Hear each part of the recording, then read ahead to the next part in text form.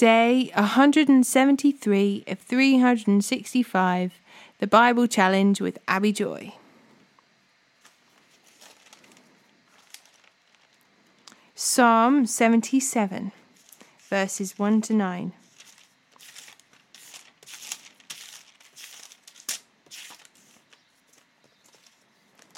I cry out to God, yes, I shout. Oh, that God would listen to me. When I was in deep trouble, I searched for the Lord. All night long I prayed with hands lifted toward heaven, but my soul was not comforted. I think of God and I moan, overwhelmed with a longing for his help. You don't let me sleep. I'm too distressed even to pray. I think of the good old days, long since ended, when my nights were filled with joyful songs. I search my soul and ponder the difference now. Has the Lord rejected me forever? Will he ever again be kind to me? Is his unfailing love gone forever? Have his promises permanently failed? Has God forgotten to be gracious? Has he slammed the door on his compassion?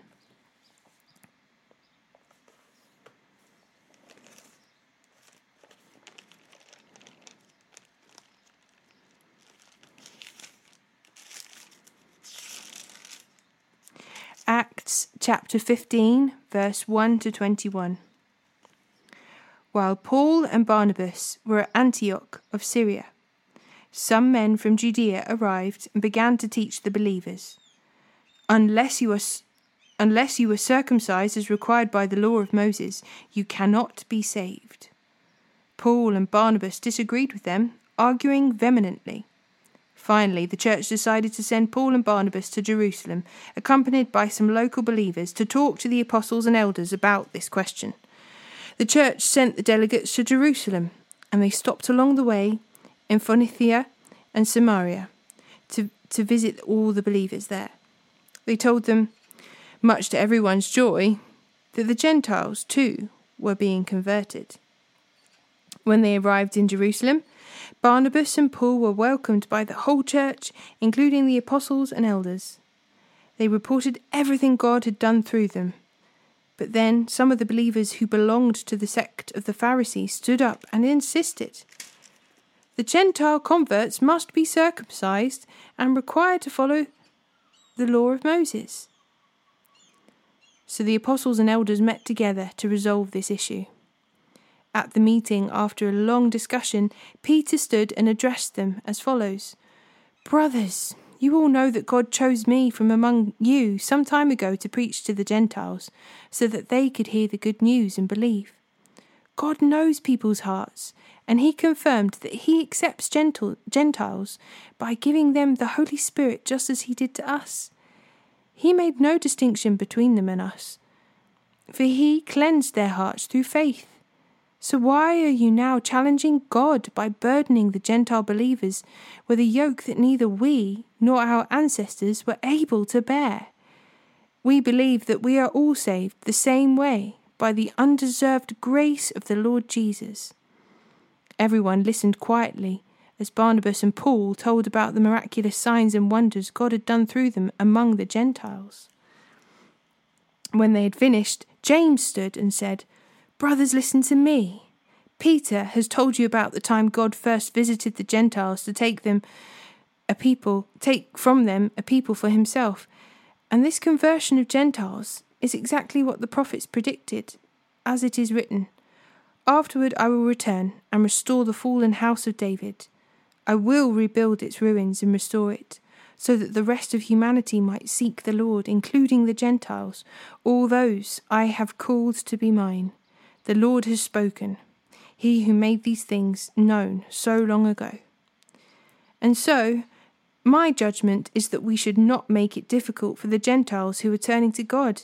Instead, we should write and tell them to abstain from eating food offered to idols, from sexual immorality, from eating the meat of strangled animals, and from consuming blood. For these laws of Moses have been preached in Jewish synagogues in every city on every Sabbath for many generations. 1 Kings chapter 9 verse 10 to chapter 11, verse 13. It took Solomon 20 years to build the Lord's temple and his own royal palace. At the end of that time, he gave 20 towns in the land of Galilee to King Hiram of Tyre. Hiram had previously provided all the cedar and cypress timber and gold that Solomon had requested. But when Hiram came from Tyre to see the towns Solomon had given him, he was not pleased at all with them. "What kind of towns are these, my brother?" he asked. So Hiram called that area Kabul, which means worthless, as it is still known today. Nevertheless, Hiram paid Solomon 9,000 pounds of gold. This is the account of the forced labour that King Solomon conscripted to build the Lord's temple, the royal palace, the supporting terraces, the wall of Jerusalem, and the cities of Hazor, Megiddo, and Giza. Pharaoh, the king of Egypt, had attacked and captured Giza, killing the Canaanite population and burning it down.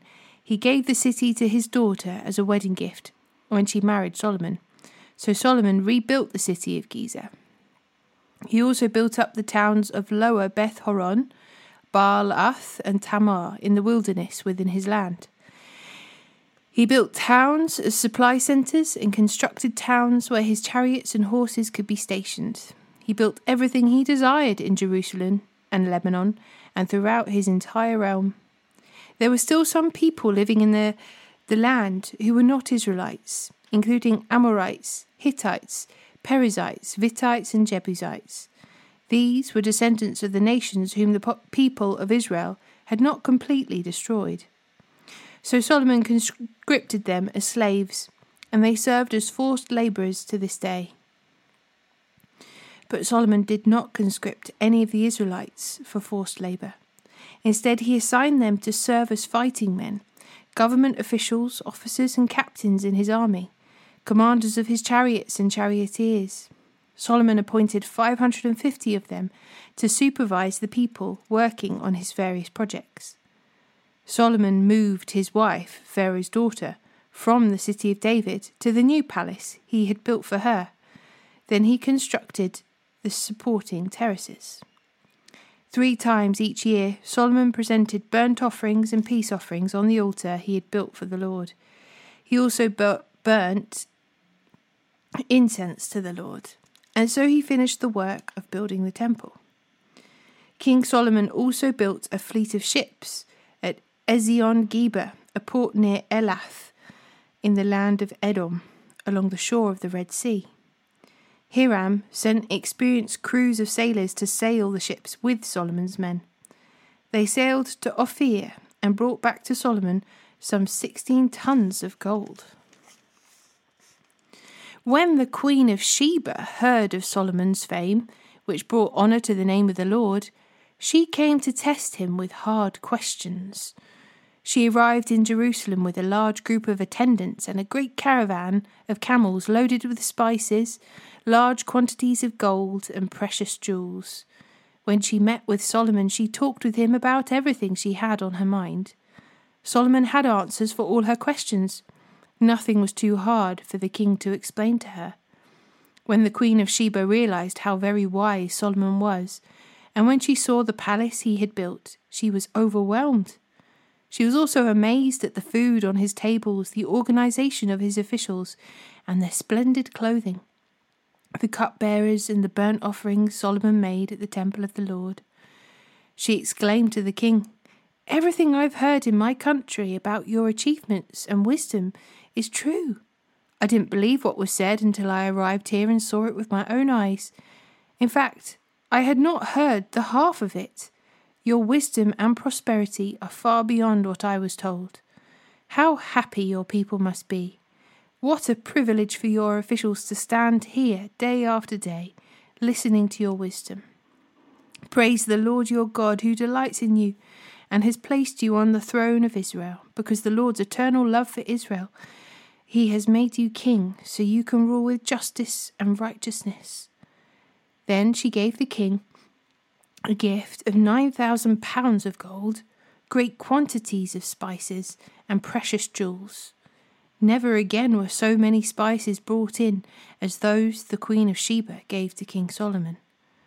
In addition, Hiram's ships brought gold from Ophir, and they also brought rich cargoes of red sandalwood and precious jewels.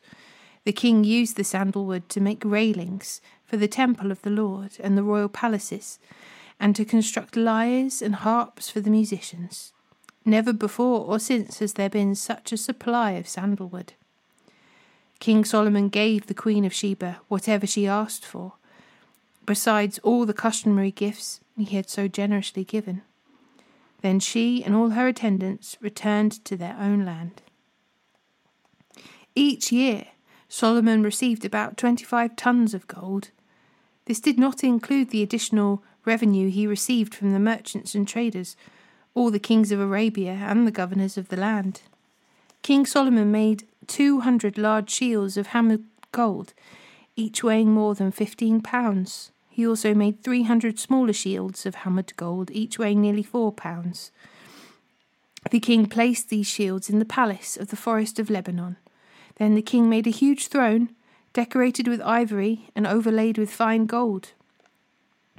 The throne had 6 steps and a rounded back.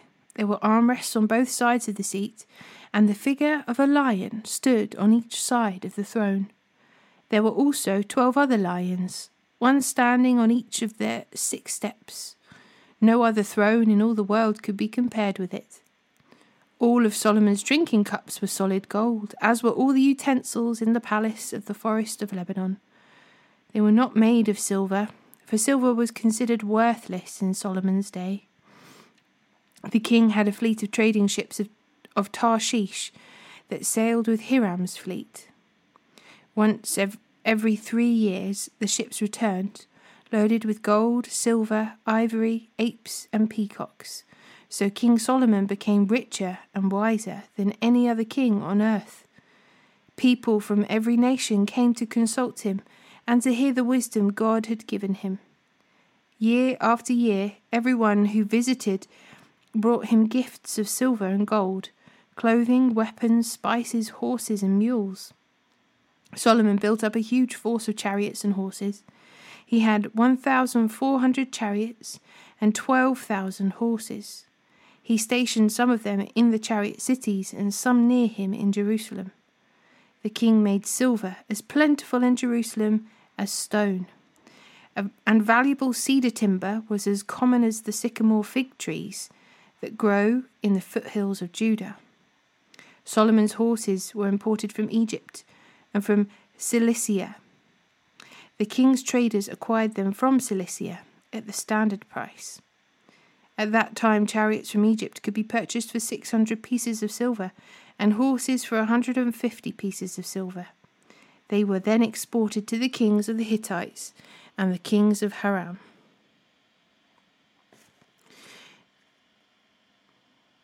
Now, King Solomon loved many foreign women. Besides Pharaoh's daughter, he married women from Moab, Ammon, Edom, Sidon, and from among the Hittites.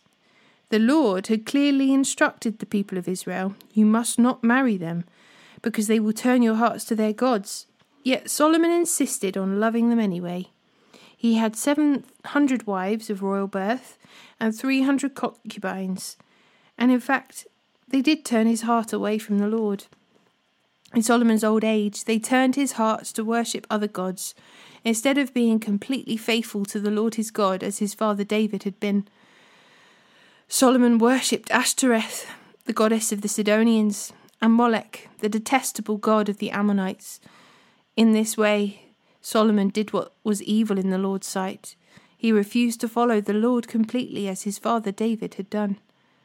On the Mount of Olives, east of Jerusalem, he even built a pagan shrine for Chemosh, the detestable god of Moab, and another for Molech, the detestable god of the Ammonites. Solomon built such shrines for all his foreign wives to use for burning incense and sacrificing to their gods. The Lord was very angry with Solomon, for his heart had turned away from the Lord, the God of Israel, who had appeared to him twice. He had warned Solomon specifically about worshipping other gods. But Solomon did not listen to the Lord's command. So now the Lord said to him, Since you have not kept my covenant and have disobeyed my decrees, I will surely tear the kingdom away from you and give it to one of your servants. But for the sake of your father, David, I will not do this while you are still alive. I will take the kingdom away from your son. And even so, I will not take away the entire kingdom. I will let him be king of one tribe, for the sake of my servant David, and for the sake of Jerusalem, my chosen city.